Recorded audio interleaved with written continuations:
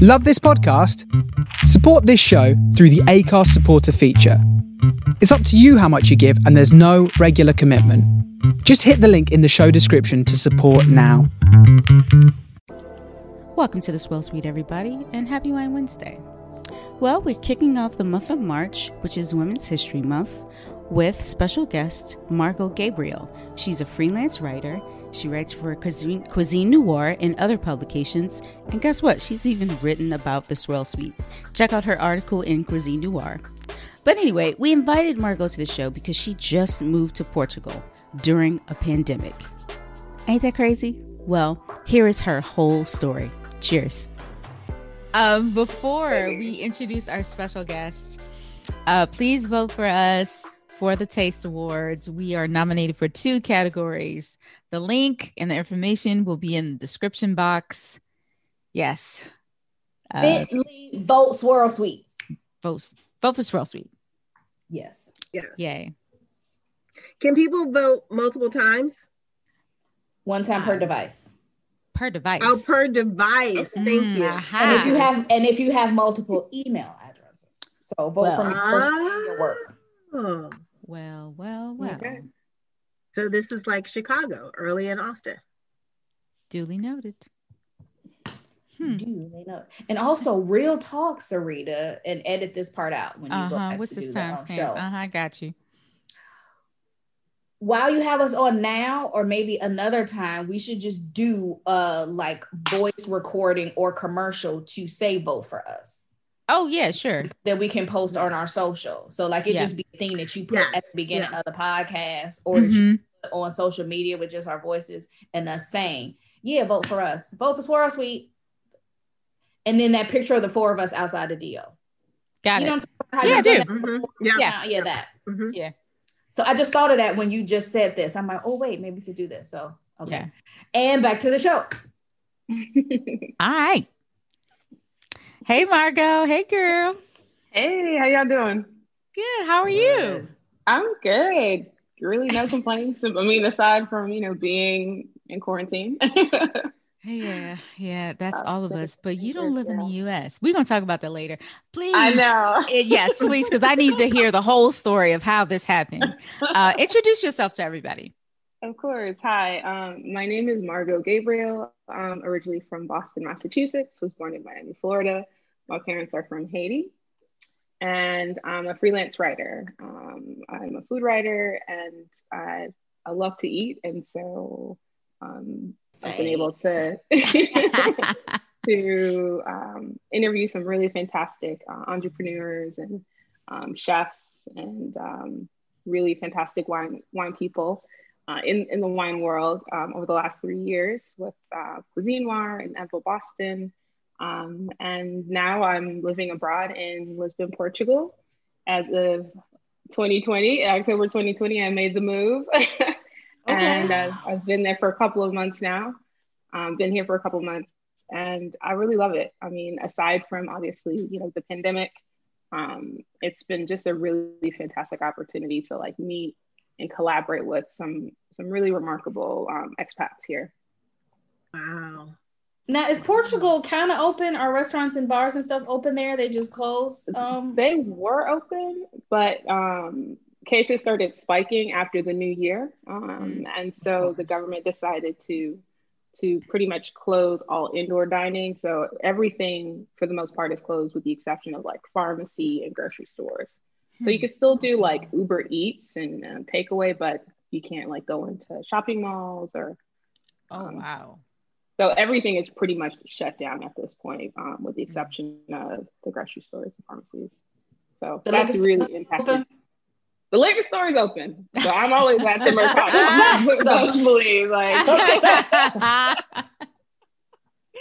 Listen, first things priorities. Yes. What is the weather like there right now? So this is our winter season, but it's very mild. So like today, it was in the high 50s and sunny. Okay. November was probably the coldest month here. It was like rainy, kind of overcast, but it usually, by early afternoon, it's like sunny, right? Oh, well, that's nice. Yeah, it's not bad. That's nice. That's comfortable to sit outside if you decided to dine outside. Yeah. I mean, if you have a terrace, like I don't have a terrace, but that's like big. Right. Like for some people, you know. Yeah. Has one. Yeah. So how long have you been a writer? Wow. Okay. So professionally, the last 3 years, but I've been writing since I was like 13. And I knew I was going to be a writer, but growing up, Haitian American, my mom was like, you're either going to become a doctor, a nurse, or a lawyer. And I didn't become any of those things. So when I finally told her I was like, going off to college and I was going to be studying English, she was like, but you already speak the language. I don't understand. And I was like, trust me on this, Mom. You can do a lot with an English degree, though.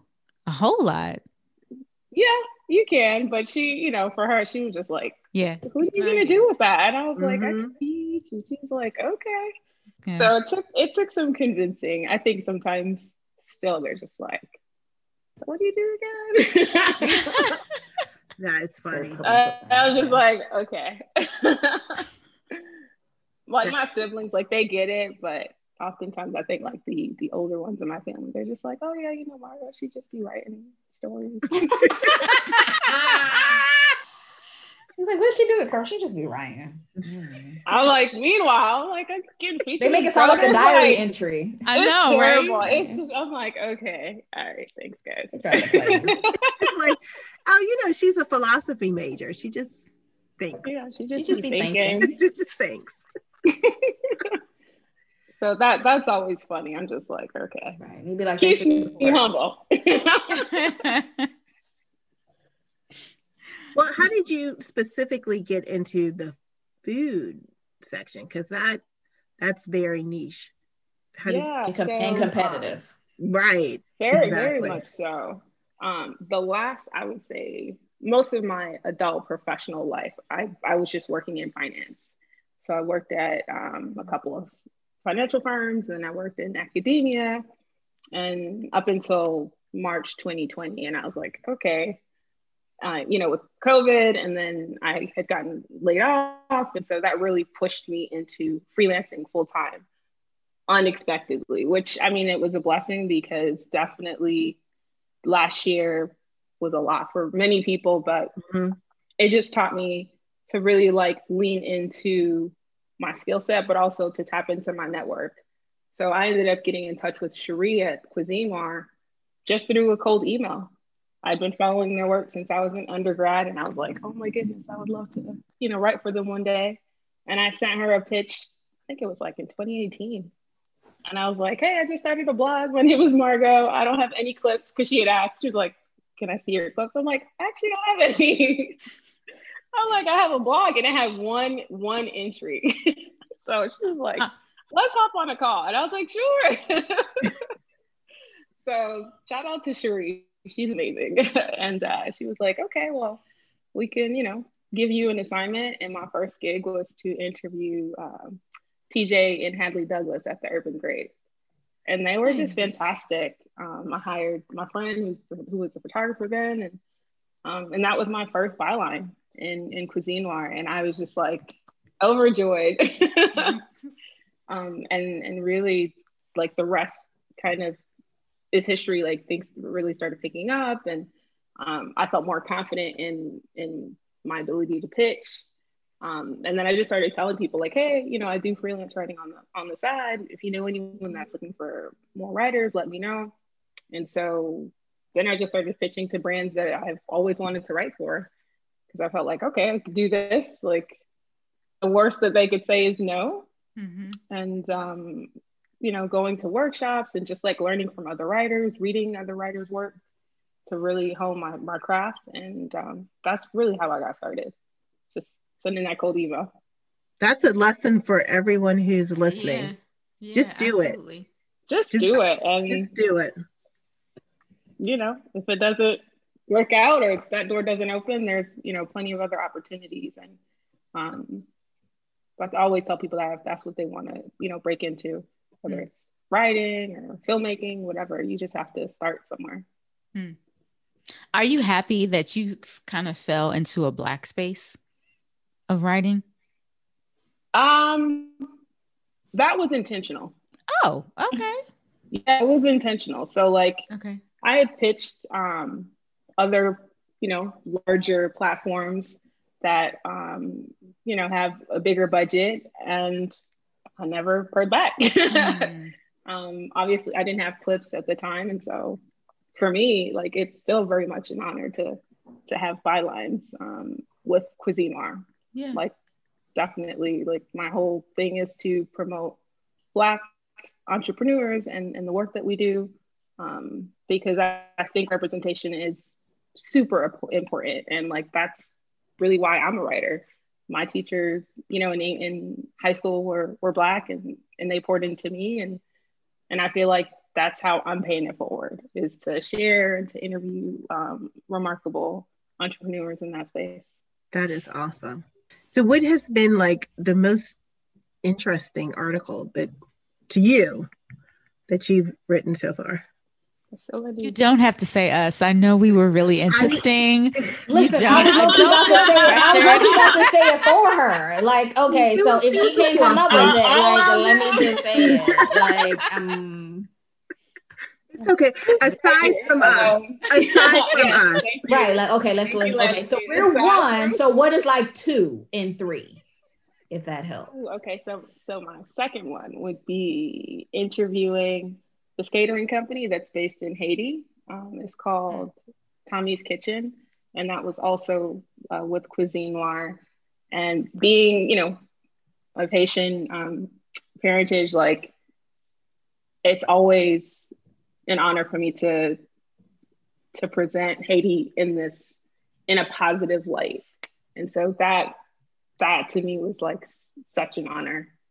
So whenever I can shine a light on, underserved communities, or just really fantastic entrepreneurs who are doing amazing stuff, like, that's always my goal. So that was my top 2. My third favorite, I think, would be the work that I've been able to do here in Lisbon, and just like showcasing the diaspora here.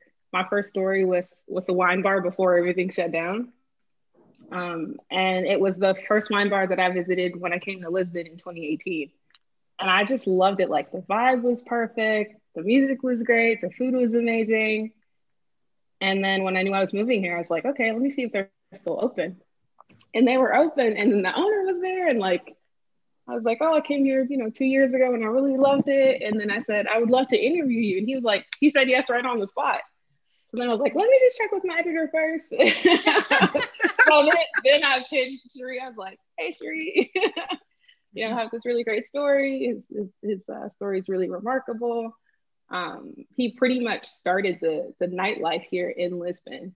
He's originally from Guinea-Bissau, came here as a teen, and he was a DJ and just had all these really cool gigs. And he's just been a staple in the Lisbon nightlife. So been around for over 30 years, and I'm just grateful that he was open to sharing his story. So that, I would say, is like my top 3rd favorite story.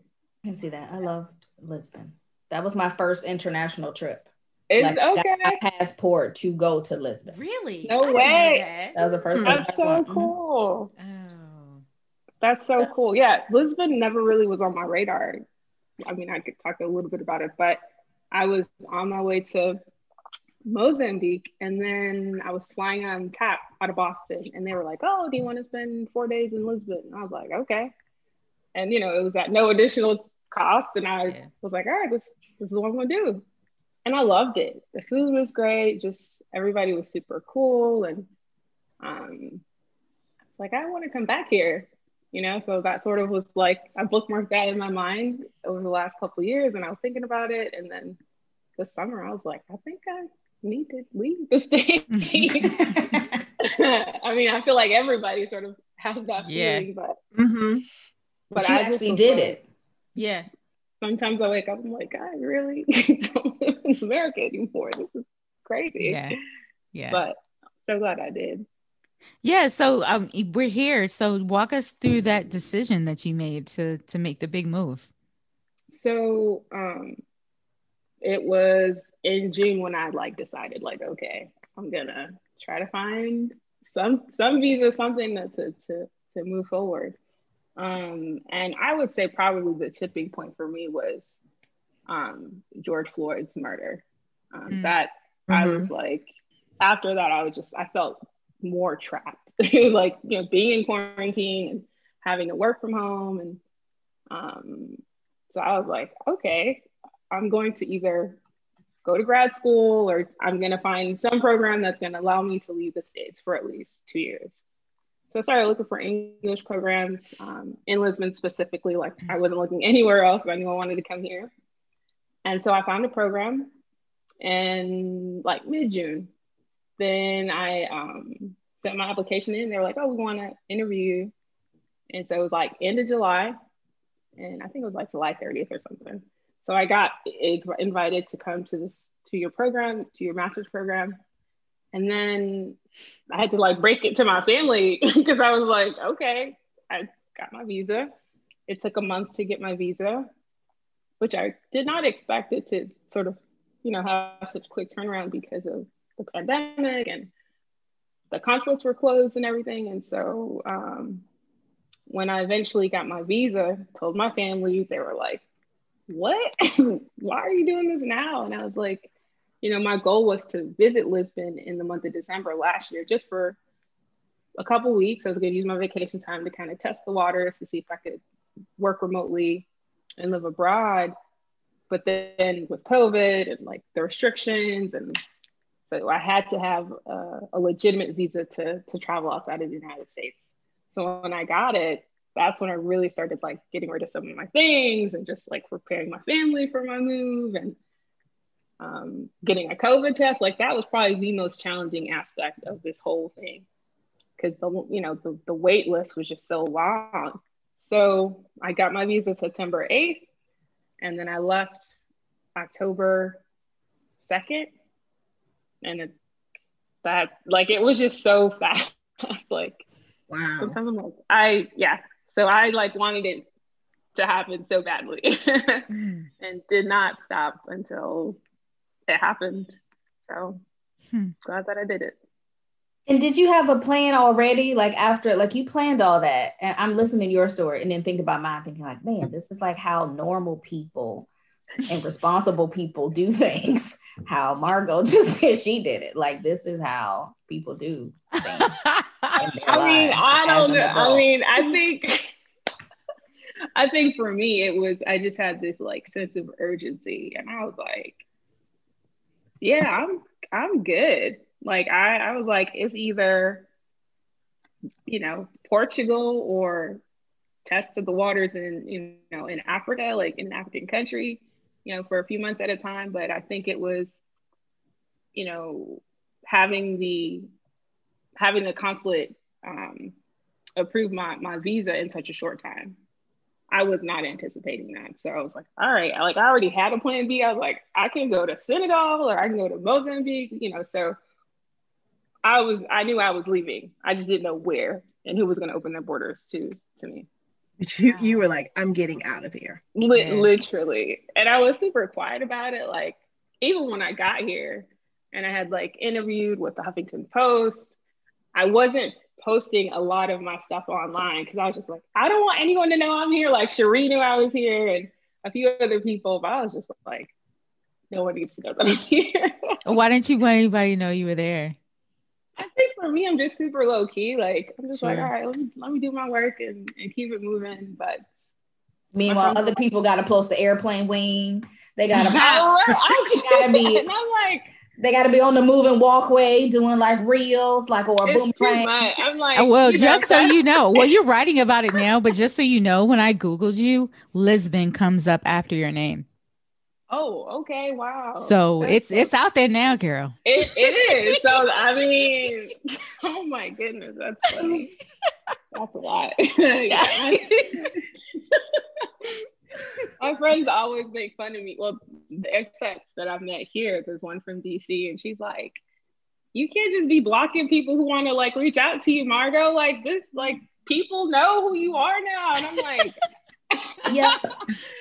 So it's the running joke. Like, if somebody DMs me, they're gonna be like, did you block somebody today? I'm like, no, I answer reply to messages and comments, but I think being an introvert, I'm just like, okay, all right. But then it's like, understood. Understood. It can get overwhelming. It can. Especially once people really start knowing you're there, and then you get into the expat thing, people will be asking you, oh, can we interview this? Can you write this? Can you talk to us about this? And you'll be like, oh, yeah, great. Okay, wonderful. Yeah, I'll do it. And then there's a lot of that. Time, you'll be like, oh, geez, I'm going to have to start saying no, or maybe. Or I'm going to have to start being less interesting, which is difficult. It's a challenge. It's a challenge for us all. All of us are fascinating. I mean, let's be honest here. We are legitimately fascinating. But no, when you went, you already had, some writing gigs already planned, and you were already like, you know what, I just need Wi-Fi and I can work fine. Or when you got there, be like, okay, so now I got to work on something and make money. Very simple. I have a very simple question. Did you find someplace to live before or after you got there? Like, how'd that work out? Because if you don't know anybody there, you can't like crash on a couch or anything. So how'd that work? Oh, I had to book. So my goal was to get here in like the end of September to apartment hunt. I had booked an Airbnb, but then at the consulate in Boston, they were like, no, the government wants to see that you have a lease. Residence. And I'm like, I don't want to like sign a check, sign a lease, and I've not seen the apartment. But they were not budging. And I was like, okay, if that's what you want. So the space that I have now, like I had only seen like 6 pictures. And I was like, I'm like, I hope the dimensions. And they pictures be anything. Yeah. They pictures anything. Here, it's wild. It is so crazy. Like, so they had pictures of the common area. They had pictures of the bedroom. And the only picture that they had of the bathroom was the faucet. Like, just the faucet. So I thought the pictures be so terrible. Oh my God. So I started talking to my landlord about that. I'm like, this is terrible. And so when I walked in here, I was like, did I move into a rooming house? Like, I had no idea. But it's a legitimate apartment. Like, there's a shower and it's legitimate. But I was cracking up. I'm like, this is, like, I was ready to stay in, an Airbnb if it wasn't what I had anticipated. But you'd be amazed, Serena and Leslie, with the kind of the pictures people put out for apartments, because they don't have to try, because it's like people, they snatch them up so quick if you're in the city. So it'll be a picture. When I was looking for an apartment, it would be like a picture of the corner of the wall. Like, so where the front door and the hallway meet, it'll be a picture of that. And then it'll be a picture of like the closet door and then like a corner of the shower. And those would be like the photos you have. I'm like, there's no sense to it. It's so dumb. It's like, you didn't even try. Yeah. Like, so I'm glad I have this space. I was like, I'll leave for 2 years. I don't mind. But most people don't have, I guess, the same like or whatever. But you do have to see it in person. I would recommend if you can, or know someone who can go see it. Yeah. For you. Wow. So it was a gamble. That's the only thing that made me nervous out of your whole story. Everything was fine. I was like, oh my God, wait, how did she find a place to live? Tanisha, what did you do? Yeah, Tanisha, what did you do when you moved to France? When I first came, I had an Airbnb. Oh, okay. And then I found a room to rent within that first week. I met someone when I was here then who was super cool. And she was like, you know what? If you really do come back, she's like, you sound serious. Just stay with me till you find an apartment. So when I came back that October, I stayed with her, just sleeping on her couch with my little suitcase in the living room. And I stayed with her till that January and found an apartment that next January. That's how long it took me to get a place. Man. Whoa. Y'all some brave souls. Y'all some brave souls. Exactly. That's what makes y'all special. Right. The apartment thing, it's stories about that. Yeah. Stories. I've heard horror stories just from like the friends I've made here. I'm just like, wow, okay. I'm very fortunate. See, I didn't even think of that. I was thinking more of the language barrier, but the whole apartment piece, yeah. So did you know some Portuguese before you That was a question I had. Yeah. I have zero. I speak some Spanish, so I try to get away with that, or I'll ask them like, "Do you speak French?" Or and if they don't, then it's just like, okay, let me pull out the Google Translate. They'll be like, well, I'll just talk to somebody else. I'll be back tomorrow. Thank you. I know. I'm just like, they must be so sick of me when I go to the grocery store. I'm like, do you have celery? And they're like, what? Especially for Thanksgiving. Oh my goodness. I was trying to make stuffing. We didn't have any stuffing for Thanksgiving because I couldn't find the celery. So it was just, they were like, what? I'm like, and I had the word in Portuguese. I don't think I said it right. And they were like, you want leeks? I'm like, no. Did you show them a picture? Would that have helped? They had no idea what I was talking about. So I was like, they might not even eat it. But at least in Portugal, probably they greens. So you can get collard greens there. Yeah, you can get collard greens there because I'll find collard greens here at Portuguese stores or at wow. No, they do have collard greens. Yeah. Wow. French people don't eat it. Collard greens and kale, like if I'm getting it from like a French place, oh my God, it's about to cost a mint. No thanks. Wow. Did you find a turkey for Thanksgiving? What do we have? We had roasted chicken. Oh, okay. Yeah, sure. Same thing. Child. Yeah, no, we just had roasted chicken. What's Portuguese food like? I mean, I know the wine. They're awesome, big into seafood. The wine is fantastic. The food is just really, like, I love to eat, so I've not had a bad meal here. Big into bacalhau, so cod fish is like everywhere. It's available everywhere. Shrimp, duck, like they have some really fantastic dishes. There's speaking my language. Yeah. It's just, it's my favorite dish so far. It's called duck rice with like fried chorizo sausage on top. Oh wow! Ooh. And it's like this really well seasoned duck and some rice, and you have chorizo on top. It is so good. It is so good. So good. Damn, it sounds good. Right, and the seafood, I mean, everything is fresh. So I'm always eating and cooking and all that good stuff. Yeah. How's your life changed since you moved? I would say it's definitely made me more outgoing, and just because like I live by myself and I wanted to find a community of friends here. So Cherie really, again, came through and she was like, oh, you should reach out to this expat. She's from DC and she's been here for 2 years.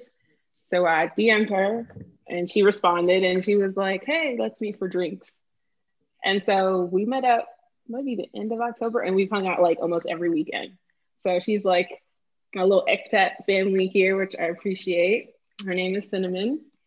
And she's just been like super helpful in getting me acclimated and like getting, my tax ID number that I need to get and just health insurance, like all those little things that you have to, get as a new person in a new country. So I would say like it's made me more outgoing.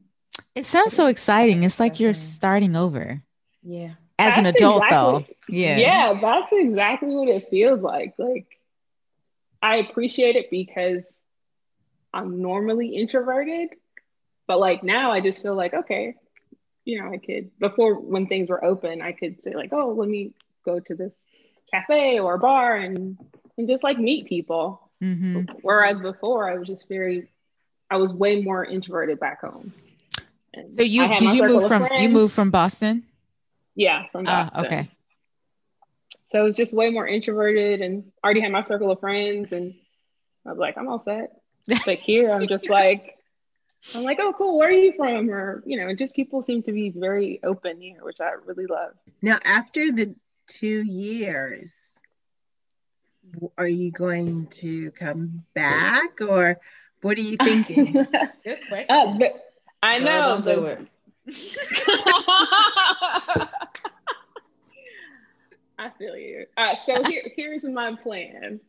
My goal is to get my master's and then hopefully find an employment like here that would sponsor me to be here for, I guess, an additional 3 years. because the way the Portuguese government does it is you have to live here, I think, 5 years consecutively to qualify for permanent residency. So it's, for me, I feel like, Portugal is like the easiest country to gain, I guess, to be on the path of getting EU citizenship. Mm-hmm. So that's the goal. That's the goal. So ideally, get my master's, find work that would allow me to be here for a couple more years after the 2 years, or apply for a PhD, and I'll be here for another 4 years. Within. So that's the goal. That's the goal. What are you getting your master's in? I'm sorry, I didn't. Oh, I didn't mention that earlier. My master's is in arts and culture management. So I'd love to be able to run like an arts nonprofit that allows young high school students to travel all over the world and network. So that's one of the reasons why I came here. How did you choose your school? Because do they all speak English, or how's that work? There's not a lot, but there are a few in Lisbon. Okay. And I just picked the one that came up. Okay. And they had deadlines that I had not missed. And so that's literally how I ended up finding this program. Okay. So my next goal is to actually take an official Portuguese class, because I need to learn the language. Are any of your expat friends fluent? A few. Okay. Because Tanisha, you said you have to converse with or be around people who don't force you to speak the other language, right? Mm-hmm. Yes, for sure. Yeah. So I do have easy to slip back into that English because we're kind of. Oh man. No, it's true. It's true. I have. Let's see. I have two American expat friends here, but the rest are like from Portugal. So I do have access to not have to speak English all the time. Portuguese people are nicer though, so it is easier to friends with Portuguese people. Making friends with French people, very much so. That's not going to happen. I hear it is hard over there. Now, do you speak French, Tanisha? I can speak some French words and put together some sentences. Nice. I don't know if she's exaggerating or not, or don't want to like give herself the credit, but her little French accent pops up. Like, did you see her video? It was very French. I was like, look at this girl. Look at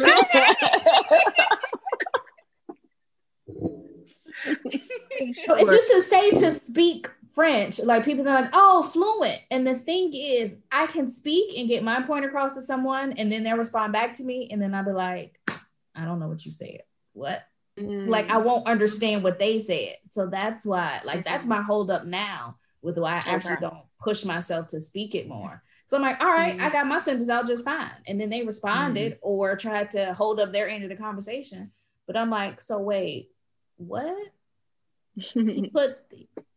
I don't know what you said. They'll say it again, and I'm like, no, you know what? Forget it. You can only ask what like 3 times. Like after that, you just have to smile and nod, and like you got to move on.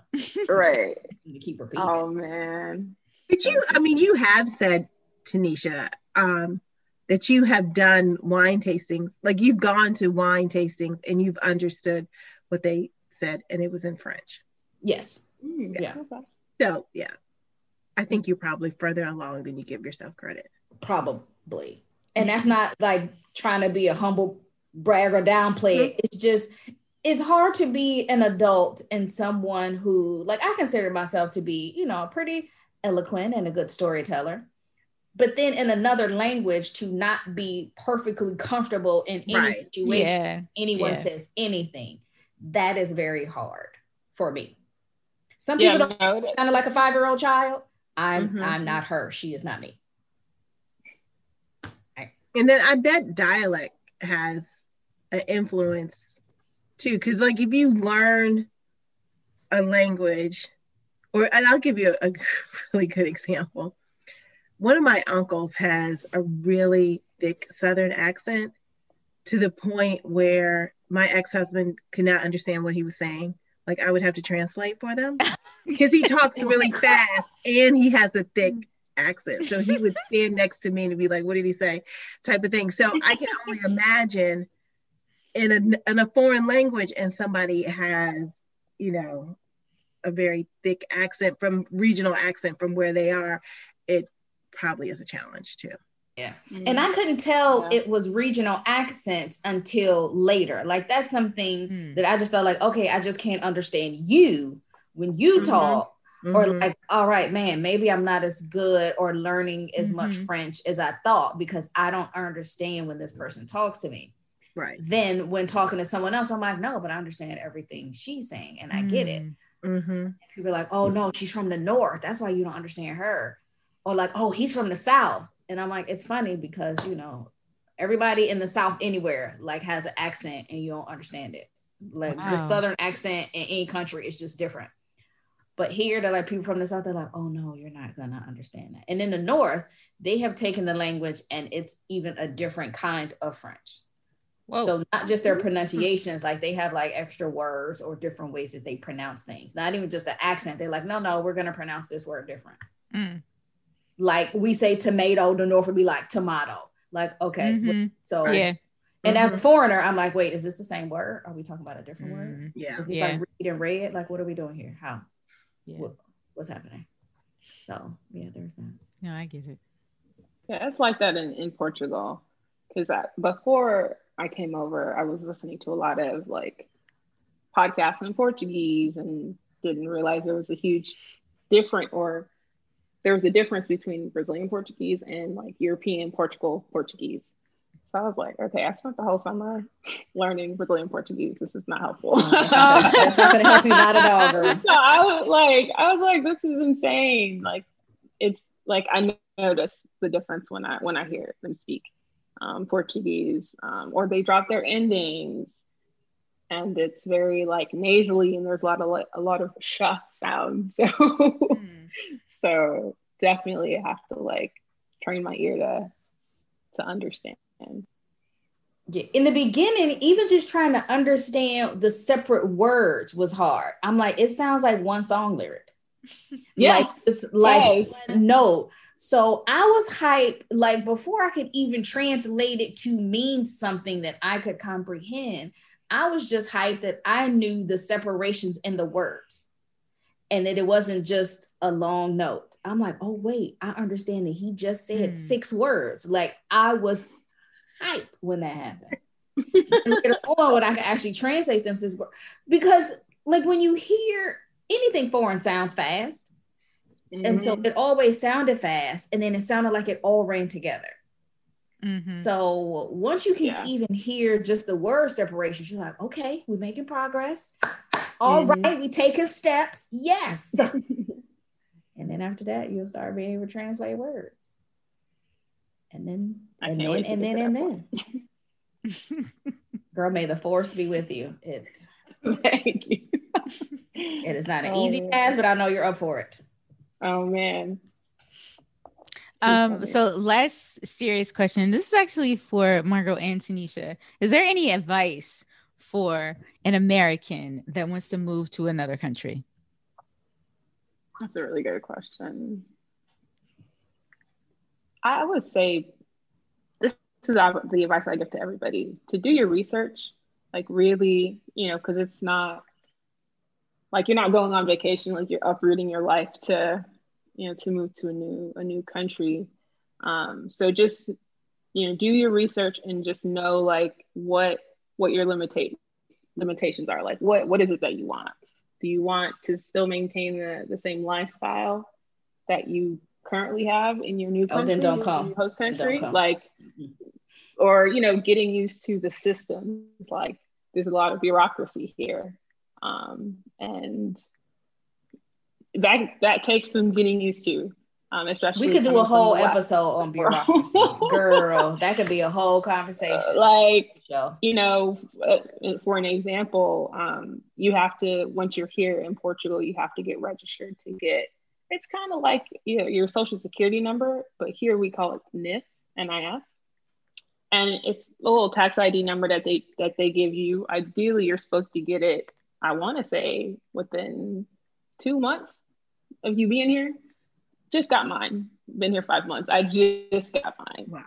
Wow. So, I've learned patience quite a bit of patience and just dealing with the systems. And so sometimes I'm like, this is crazy. But again, I'm in a new country, so just kind of have to adjust. But definitely do the research. That's what I would recommend. That's excellent advice. So to go along with that, I would say, I think number one for me, I have two, would be not to idealize or idolize the place you're going. And I say that especially here because it is Paris and people look at it as this, oh my gosh, it's Paris and it's this and it's that. And so they have this whole dreamy idea in their head of what it is. And it even might be like that when you come here as a tourist. But when you get here and live here, you're not living in the Eiffel Tower. So you have to be realistic about what this place actually is to live here. And then the second is kind of like what Margo said of being flexible. The way your life is in America, your life absolutely will not be like that when you are here. So you have to, so I guess mine would be more manage your expectations. Mm-hmm. Your life is not going to be the same. If you want it to be the same, then don't come. Like, I'm not even going to try to talk you around that. Just don't come. Don't come here with your same American attitude, your same American ideals, your same American, your full American way of thinking. Like, yes, you can still be American and get things done, because me being an American has helped me build a business here because of, I mean, the ingenuity, the work ethic, the think outside the box, all of that has helped me. But I can't be fully American and be like, well, you have to do things the way they do in America. That's not how they do them here. They're not going to do them as fast. Unfortunately, it's not going to be as thorough. But that's just a thing. So you have to be flexible. Flexibility goes along with that whole patience thing, and trying to get through bureaucracy, trying to get help for anything. Manage your expectations. Things aren't going to flow as smoothly as you think they should. You think it should take a week. It's going to take you a month. Manage it. Figure it out. Give yourself time. Be flexible. And those are my two pieces. A glass of wine. Right. And luckily the wine is good over here, because otherwise I would have jumped off the roof. Like, I would have jumped off the roof a couple times. And over simple stuff, like I would have jumped off a roof trying to get a bank account. Like, that was one of the hardest things I had to get a bank account. Same. And why is that hard? Like, I'm literally trying to give you my money. Why are you making that hard? I'm trying to put a stack in your hands, and you're just like, I'm not sure. Is it difficult because it's considered an offshore account? Is it considered an offshore account? No. Okay. I'm not saying I thought it was. It might have been something illegal. No, not something illegal. But with France, I know. I'm not sure if this is a French rule or European or EU rule, but it's now a deal with. America has to be able to access foreign bank accounts if you have like a regular foreign bank account. Okay. So some places don't even want to deal with the extra paperwork of having an American get an account. Interesting. So I got to run around a bunch of times with going to banks, and they be like, oh no, not here. Nope, you can't do it here. Oh no, we don't do that. And I'm like, we don't, or you don't. Yeah. Mm-hmm. And of course, now I know the rules better. And the rule is they have to give me an account, or they have to give me a legit reason, and it has to be written. They have to give me a legit written reason why they didn't give me an account and tell me where else to go. And with that, I can report them based on that, because they gave me that on paper saying they couldn't give me an account. So those are rules that, of course, you don't know when you come here, and they don't expect you to know. That's why they do these things. So I eventually got one, and people are like, oh, what about change your account? I'm not changing anything. I can't change my internet. Okay, like nothing. Cell phone's the same since I've been here all 6 years. Like, we're not changing nothing. Okay. It was too hard. But that sounds like a business. It sounds like a business. Sure. It sounds like a racket. No, for you to help people. I don't want to do it. I don't have the patience. I can't help nobody with this. I do not have the patience. Yeah, like there is a big business who do that. Yeah, it is a business, but some people are shiesty with it. Yeah, some people are shiesty. Like helping you get your visa is a business. Like some people do that as a business. But you can do it yourself. Like, I mean, to get my whole thing, I did this by myself. So like you can definitely do it. But like you said, Tanisha, some people are shiesty and they overcharge. And I was looking at some of these like digital nomad like companies where they help you, do with the move, and it's unbelievably expensive. I'm like, all you have to do, take a few weekends, do those Google searches that you need to do, make those phone calls, and get you a good friend. Free. Yeah, it's free to do. And Google Translate. But I do feel like I get a lot more people emailing me, and especially with my recent article about my move here, more people, especially Americans, are like, oh, can you, help me with this process? And I'm like, I don't do that for work. Like, I don't know. Your response should have been, oh, here's my rate sheet. I know. My friend's like, you need to not answer them and send, I charge them. I'm like, I don't know. It's a lot of work. It is. And so I'm going to give this little piece of advice to you, Margo, as the new expat. To not burn yourself out early on, because people will ask like, oh, how'd you move there? And I'd really like to pick your brain about the move and all that. There's a lot of that. 99% of the people are not moving nowhere. All right. Just want to ask you a bunch of questions and just wear you out. Like serious. And I'm sorry to have to say this, you can keep this in and out, Sarita, but people will wear you out, ask you 500 questions, have no intention of moving anywhere. Or like, I'm putting a plan in place, I'm gonna move in 3 years. No, you're not. Like, it don't take you that long. You either move it or you're not. And you don't want people to keep wasting your time by you answering the email, going back and forth and all of that. And they're not going anywhere. Yeah. So, and the reason I'm saying this is, one, it happened to me a trillion times. Wow. I got tired of it real fast. Give them, like Sarita, she was half joking, but give them a rate sheet. Just be like, you know what? I do offer this as a service. It costs this much. I bet you they won't ask you any more questions. You're right. And that's a polite way to, like, seriously, like, just come up with a rate sheet. It's $150 an hour to talk to me. Like, whatever the case may be. Or say it's $75 an hour, whatever you want to do. And if they're like, okay, I'll pay it. Well, all right, now you made you some money. And the thing is, if they're serious, they're going to come at you with actual questions, and they're going to do some pre-research. Like, let me look this up, because time is money. Her time is important. Absolutely. So Absolutely. That's another thing. You're not going to wear me out with loose questions. So how did you move? I get those DMs all the time. I'm like, I Googled the embassy and I followed the directions that was on the, I don't know, like, it's, I how'd you move? Atlantic. Like, I packed a suitcase and bought a ticket. Like, that's it. Like, what do you want to know?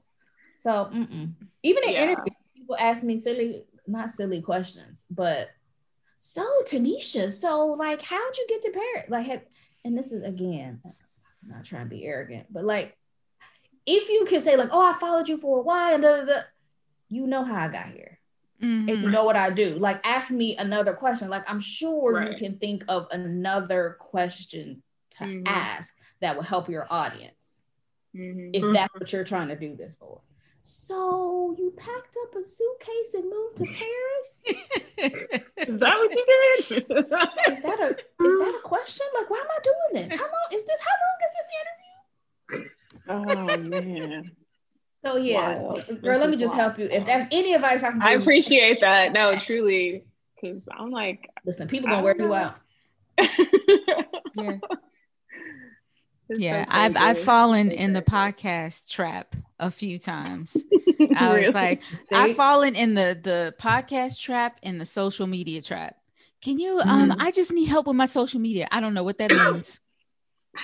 I want to start a podcast. Okay. I don't know what that means, but I've fallen like being so I guess, honored, like, oh, they want my help. That must be somebody. No, girl. That's how it starts, G. That's exactly how it starts. No, man. You get mad flattered. Like, everybody's in the DMs. Oh, yes. You moved. Oh, how long you been living there? Oh my God, I'd love to live abroad. Oh, here we go. But don't own a passport. Oh, that's funny. No passport. And not even no passport. Like you ain't left Atlanta. Like where you trying to fraud? Like you haven't even been anywhere else in Georgia. Like, have you been to Macon? Like, where else have you been? She did not say Macon. She could have said Savannah. Can't stand you. Right. She said Macon. Oh my gosh. All right, we're gonna keep it light and ask you guys the random and not so rapid questions. The first one is, what movie do you love? That's a good one, because you know me, I can't watch movies twice. Seriously? You can't watch movies twice. No, I did not know. I don't like to watch reruns of shows. I don't like to watch movies again. Like what? Oh wow, really? Oh, what? I feel like I just blew everybody's mind. Like what you did because you're Black, and it's a lot of Black stuff that we have to watch over and over again. Right. I'm not that person. So if my card needs to be handed in, or I need to put a stamp on it, let me know. Yeah. Can you catch quotables? I don't read books again. I mean, maybe like a help book, something like that. But I watch stuff one and I'm out. One and done. I don't know why I couldn't come up with that. One and done. But wait, sometimes when you watch movies more than once, you catch things that you didn't see before. Perhaps. Okay. All right. Not feeling me. Okay. She doesn't. She's like, that's not my problem. She's not moved. All right. Great. And when I've had to do it, because people are like, oh, I'm gonna watch this movie. I'm like, I've seen that. Oh, okay, well, let's watch it again. I'm like, oh God, I'm not paying attention enough. So like, I won't catch it because I'm not as engrossed in it, because I'm like, I know what happens. Okay. Oh wow. So to say a favorite movie. All right, girl, what was the last movie you actually liked? Like you was like, oh, that was a great movie. I like that movie. What was the last movie? I'm trying to think. Come back to me, because I'm trying to think like what I watched. Come back to me. Okay. Margo, anything? Don't disappoint us like Tanisha. Please. No, I will watch. I do my reruns and all that good stuff. There's so many good films out there. Let's see, the most recent one that I saw. Leslie, you got one? I do. Okay, we'll come back to you, Margo. Okay. Snakes on a Plane. Yeah. Girl. The Color Purple. Oh. I watched that like it's the first time. First time. I cannot start it unless I can finish it. You know, it's a 3-hour movie. And I saw it on the other day. I was like, I can't commit. I got things to do, so I can't commit today. But it's one of those movies. I agree. It's like the first time each time I watch it. Yeah. Wow. Cackling at the same stuff. Yeah. Yeah. Yes. Okay, I have seen that one more than once. I'll say that. Okay. I've seen that one more than once. Like, because I mean, you won't know all the quotables unless you see it more than once, right? That's true. Okay.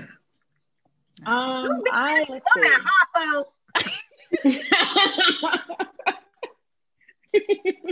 Yeah, that's gonna be lost on me. Oh, Tanisha. I'm kidding. I know the quotables from Color Purple. New Jack City. Friday. From Friday. Okay. All right. There's a few. I really like it's by Barry Jenkins. It's called, I think it was one of his first films. Medicine for Melancholy. That came out maybe in. Okay, she done hit us with an art house film. Yeah, all right. know, right? They play that at Is this a documentary? No, they play that at East Cinema in DC. It's one of those. Most likely. But it was just super. I loved it because I love San Francisco. It was set in the Bay Area, and it follows two Black San Franciscans just trying to stay in the city. And they're being pushed out because of gentrification, but it's a really cute film. I really loved it. Well, since I haven't seen it, I can watch that and add it to my list. Good, okay. Add it to my list. All right. So, Rita, what is yours? All right, I'll go next. So, actually, one of my recent, I'm going to add this to my list of faves, but I love The Photograph. Yes. I absolutely love that movie. I'm very picky with romantic films, but that one, that's to me, that's on the level of like a Love Jones. But I just felt everything, the music, the jazz in the background. I was like, oh God. Goodness. And I was like, is that Solange?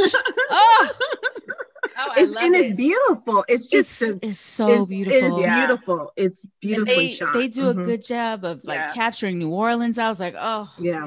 I love everything about this movie. So I forgot about the photograph. Yeah, that was also a really good that's one. my newest addition. Very cool. Very cool. Yeah. Tanisha, so you do not have an answer. I will move on. Nope. Next question. All right. Next fine with me. All right. You need a drum roll or like a sound effect for the next question. How do we do it? Just checking. Okay. All right. We're on to our next money question. If you received $8,000, what would you do with it? I thought about this weekend. Okay. Because I said, Sarita is going to ask us. and so the past couple of weeks, my answers have been very self-involved. And I thought, if I had $8,000, I would supplement the summer lunch program for kids who don't have lunch. Wow. That's awesome. Very sweet. That is awesome. I like that. That's a great answer. Mm-hmm. Dang. So I don't know more how money, we more follow Leslie should have went last. Right? I'm like, who's going next?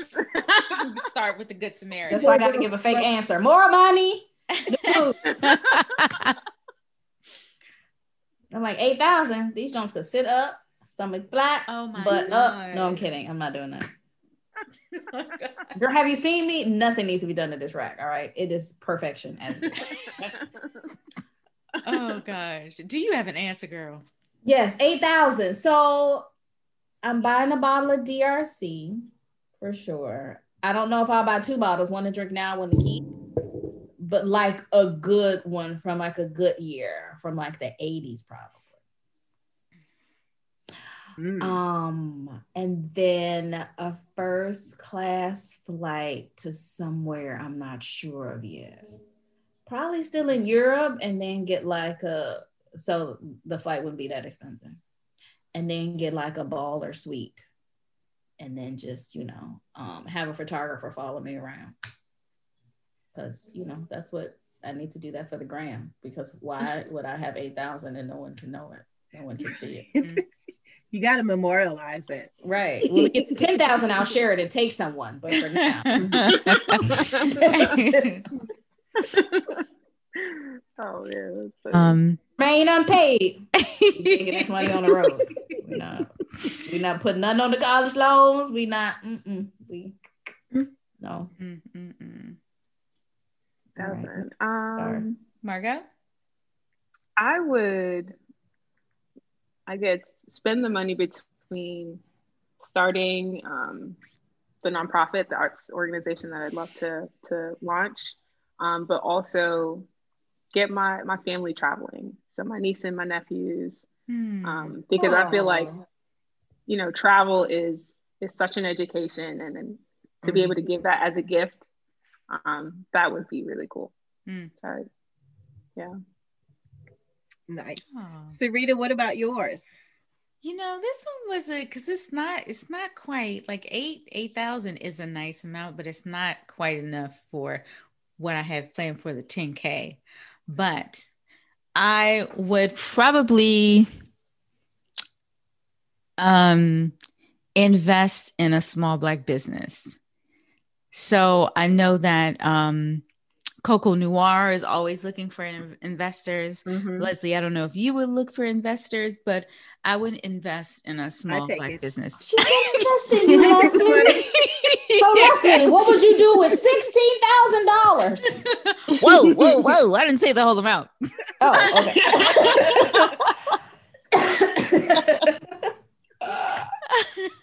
Leslie, what would you do with $12,000? Oh, goodness gracious. Okay. Yes, 12. Yeah. That would be good. That would we'd appreciate that. Okay. Right. But you'd be mad if Leslie's like, so we are taking a jet to Australia. We're doing research. Because we are doing research on soil and vine pruning is what we're going to check out. I don't know. I'm a simple American. Look, just put my name on a pew or something. You know, when you buy a church or buy your, just put it. Leslie, put her name on the one of the rows in the van. Yes. Give her like a little metal plate in the armrest in the van. Shut up. Oh God. And you know what? I'll get a little velvet rope. Yes.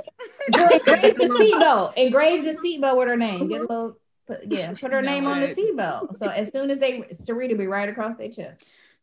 I can't stand y'all. Margo, I mean, we don't. Oh my goodness. All right, next question. Name something you are most likely to eat at a concert or a sporting event. Hot dog, popcorn, nachos, fries, candy. My actual number one sporting event snack isn't on there. What is it? Pretzel. A pretzel with cheese. Oh, sure. Pretzel. That's a good one. When we used to go to Bulls games, me, my brother, and my dad, 2 minutes left in the second quarter, he would go get us all pretzels and Sprite. It was a thing. Oh, that's so cute. So he would come back, so 2 minutes before halftime, he would go so the line wouldn't be super crazy. Oh my God. And then he would come back middle of halftime and we would have pretzels and Sprite. I love that. That was like our thing. Mm-hmm. Yeah. If I go to a baseball game, I will always get a beer. I don't know what it is. I will get a beer at a baseball game and probably a hot dog. Okay. Actually, Italian and sausage. Sausage. Mm-hmm. Yeah, if I'm at a concert, I'm usually just drinking. But if I'm at a baseball game, I'm also getting a hot dog and beer. Okay. Perhaps I'm greedy because because you're like, I'm getting nachos and a hot dog, and then I'm gonna want either or. No, so listen, minus the hot dogs, I don't really like hot dogs like that, but it's whatever I smell first. If I smell popcorn first, I'm most likely I'm going to get that. So it depends on where everything is stationed. So popcorn, nachos, fries, all of those things are the same level. It's whatever I see and smell first. So candy, I don't really have a sweet tooth like that. So it wouldn't be that. But candy's like if I'm at the movies, then I might think candy. And same for me with popcorn. I don't think popcorn at a sporting event. No, neither do I. Popcorn is my movie snack. Sporting event, we pretzel, we're nachos, we're other things. Yeah, we'll see. Movie theaters here, they're so fancy now. They have everything from like hamburgers, French fries, and chicken and wine and all of that. I'm still not trying to do all of that. And just go to dinner. It's true. Eat first. But Americans are greedy. I am an American. So if we see it there, like what? I can get a full meal while I watch the movie. Why wouldn't I do that? And then I can't concentrate. Like I gotta look down at the food. I don't like eating in the dark either. Oh, girl, you got too many. Yeah, it's too much. Okay, not eating a full meal. Like I'll eat popcorn in the dark, but trying to eat balance. I'm balancing a hamburger, fries, and Skittles on my lap. I'm not doing this. Okay, well, hamburger and fries ain't that hard to eat on your lap. You eat that in your car. And have done it, yes. Yeah. In broad daylight. All right. Anyway. Or at least with some kind of light. I'm not trying to do all that with a movie. I'm trying to watch the movie. I gotta watch the movie. And we know how you feel about the movie. Watch it one time. Right. So I gotta see everything. I'm only watching this one time. I'm not coming back. I'm not getting it on DVD.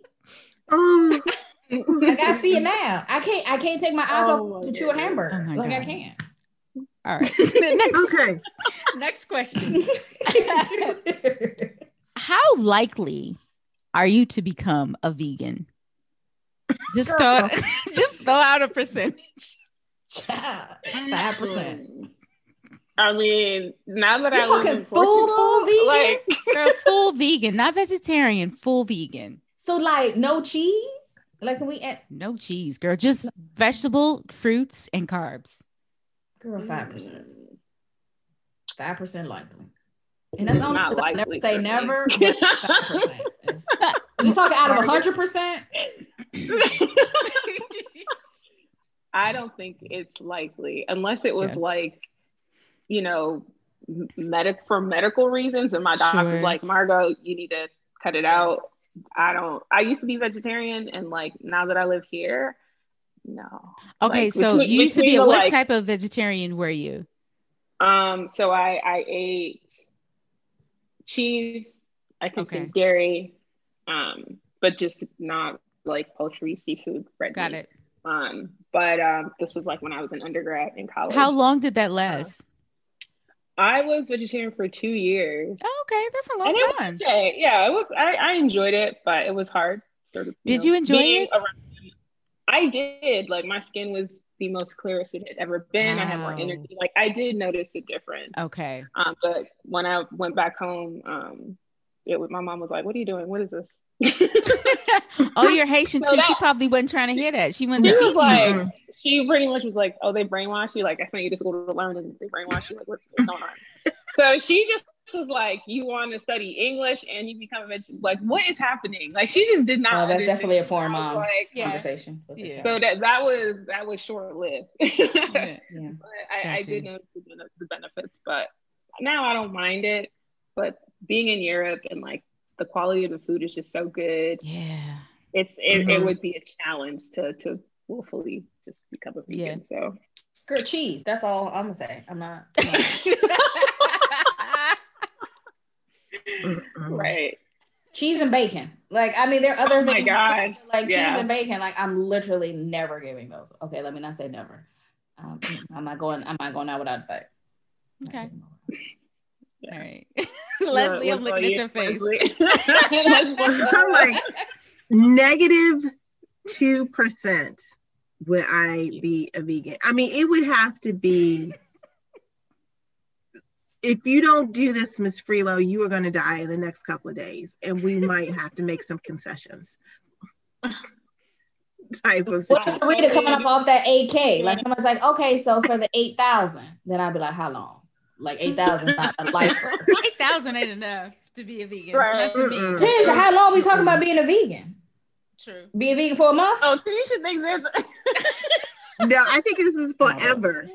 Right. Oh, I'm saying like if you pay me, I could do it for a finite period of time. No.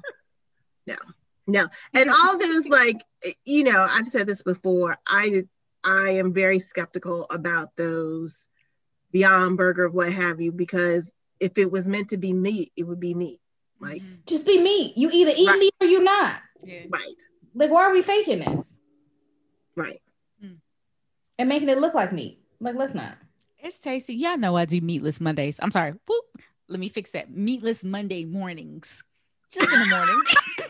It is just the morning. It's just the morning. I couldn't get it out. It's just the morning. 24 hours. Like, it's not. I can't even lie. I'm not even gonna lie on the podcast. It's just the morning. I make a cute, very filling, like Monday. It's usually like brunch style. It's very large. But like dinner is usually, a frittata type of situation. No, but that's not vegan. Oh, because it has cheese. It's eggs. And eggs. Eggs. Oh, I don't even think of eggs. Like, that's not real meat. Right. That's not okay. meat. Okay, Leslie, we get it. Listen, I don't think you'll right. never be a vegan. I'm like eggs, cheese, bacon. Yeah. You don't name staples. When people cook stuff, like, oh, well, we making this vegan and there's no eggs, and I'm like, egg like hold stuff together. Like this is why your food falling apart. Everything all crumbly. Well, there's substitutes for it. I'm not playing. Like, so, you know, being Catholic, especially now, there's no meat on Fridays, right? Sure. But you can have eggs. So see, I didn't even think like no, they're just right. See, that's vegetarian. All right, not vegan. Listen, unless you're Tabitha Brown, you're not even about to talk me into it and cooking nothing for me. Okay? I'd eat one of her dishes. Other than that, I'm not doing it. For me, it's not likely. There's probably only for health reasons that I would be able to give up seafood.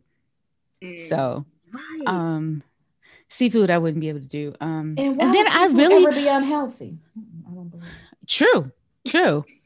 And like I have an affinity for roasted chicken.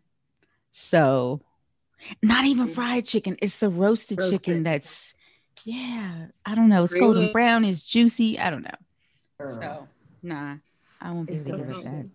And eggs will be a serious problem. So my percentage is I love eggs. like 10%. Oh my goodness. Yeah. Okay, yeah. Yeah. Low for me too. Yeah. All right. The last question is for Margo. I read online that you like gin. Is that right? Woo. I love gin. Okay. Love gin. All right. Love so gin. pair your favorite gin cocktail with a song. Oh, okay. It would be Lucy Pearl's Dance Tonight. So impressed. What's our cocktail? I'm so impressed. Let me see if I did not expect that from a millennial. I can't even lie to you. Oh my goodness. I love you know Lucy Pearl? Oh, somebody told you about this. You got an older sister. Oh wow. No, I love music. Like, yeah, love music so much. So I have really quick. Did anybody watch the D'Angelo versus last night? I watched some. I didn't even know he had one. I saw. Yeah, they didn't promote it like they did the other big ones, but yeah, I watched. Yeah, it was like 3 a.m. Like I couldn't do it. How was it? Okay. So first of all, as a huge, massive D'Angelo stan, I thought it was great just to see him and like feel his energy and that kind of stuff. You can tell he's getting older. It was a little uncomfortable at some moments, but it was great overall. He brought out Method Man. He brought out Method Man and Redman. He brought out Her, and he sang and she sang Lauryn Hill's part of Nothing Even Matters. Oh, so it's some real key moments that happened. Everybody thought it was great, but Swiss Beats and Timbaland let out that they said on their Instagram live that he was still supposed to battle Maxwell, but for some reason they couldn't get it together. They were supposed to battle each other on Valentine's Day, and they couldn't get the details together. So D'Angelo was already planned and already ready, so he kept going solo, but everybody was like, you shouldn't have told us that. Even though it was a great solo show for him, that would have been crazy. But apparently people on Twitter were like, Maxwell has like serious anxiety and stage fright, and he battled with it throughout his career. And he was like, there's probably no way he would ever do a versus. And people were like, wait, it's not people though, but you can visualize the numbers, I guess. But yeah, crazy. So but like for him to go on stage, it's weird though. Like he actually has been on the stage, but yet now like you can't sit in your living room and do it. Well, I think they would have been together in New York at the Apollo. I don't know. That's so interesting. Yeah, that is. I would never expect that, but I did see Maxwell a couple times in Boston, and his first show in Boston after like decades, he actually said the first time he came to Boston, the people in the audience were just like so rude. They just weren't, being respectful. And so he said he was never going to come back to Boston. He said that? And I was like, he said that in his opening set when he came out with Black Summer's Night. Yeah. And I was like, and he was like, that hurt my feelings. I'm like, oh my goodness, that's so crazy. And so I was like, I hope he comes back, but, we sometimes forget, like they're human too, but they are. You would never guess it. They would also have stage fright. Yeah. But anyway, I interrupted. Margo, continue. Oh, about your gin cocktail and your song. Oh yes, Lucy Pearl. So Lucy Pearl, I love music so much, so I'm always making a little playlist for when I'm cleaning the house or when I'm cooking. I love to cook, so that's is the song that I would Got it. Did you say your gin cocktail?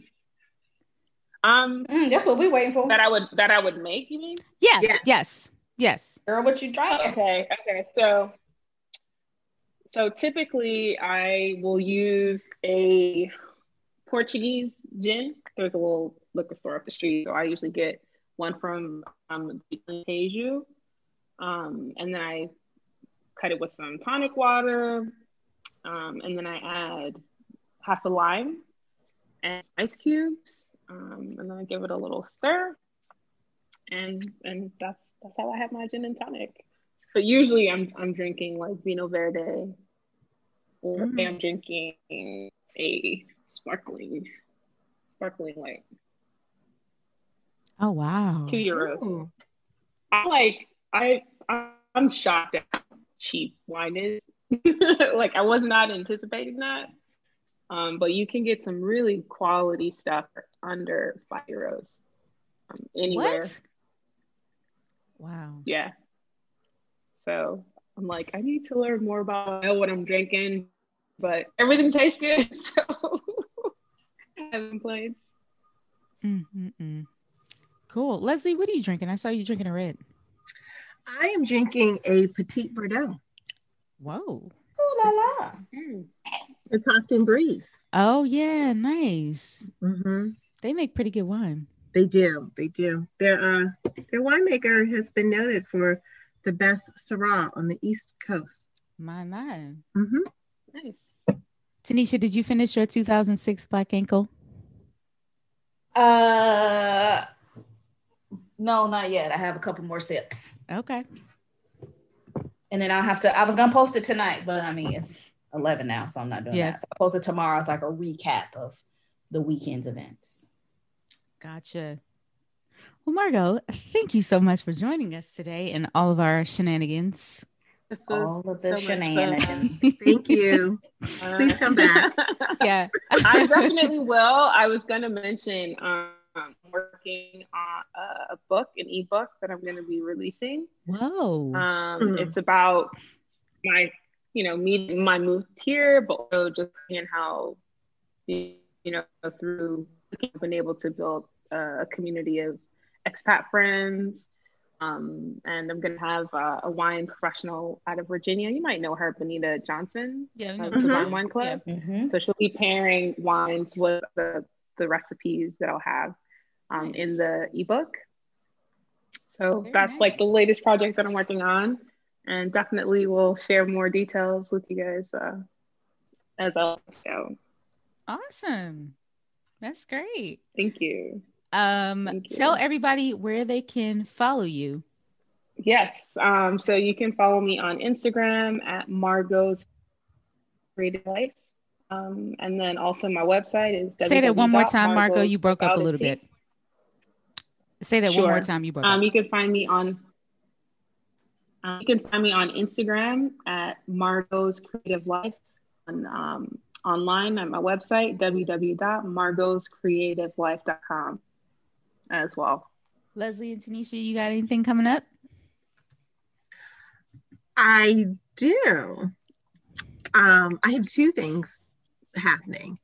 One, I have our Wine Lovers Wednesday, and Sarita is going to be my guest there, and we are tasting a Pinotage and a Pinot Gris from Stoney's Wine. And then secondly, nice.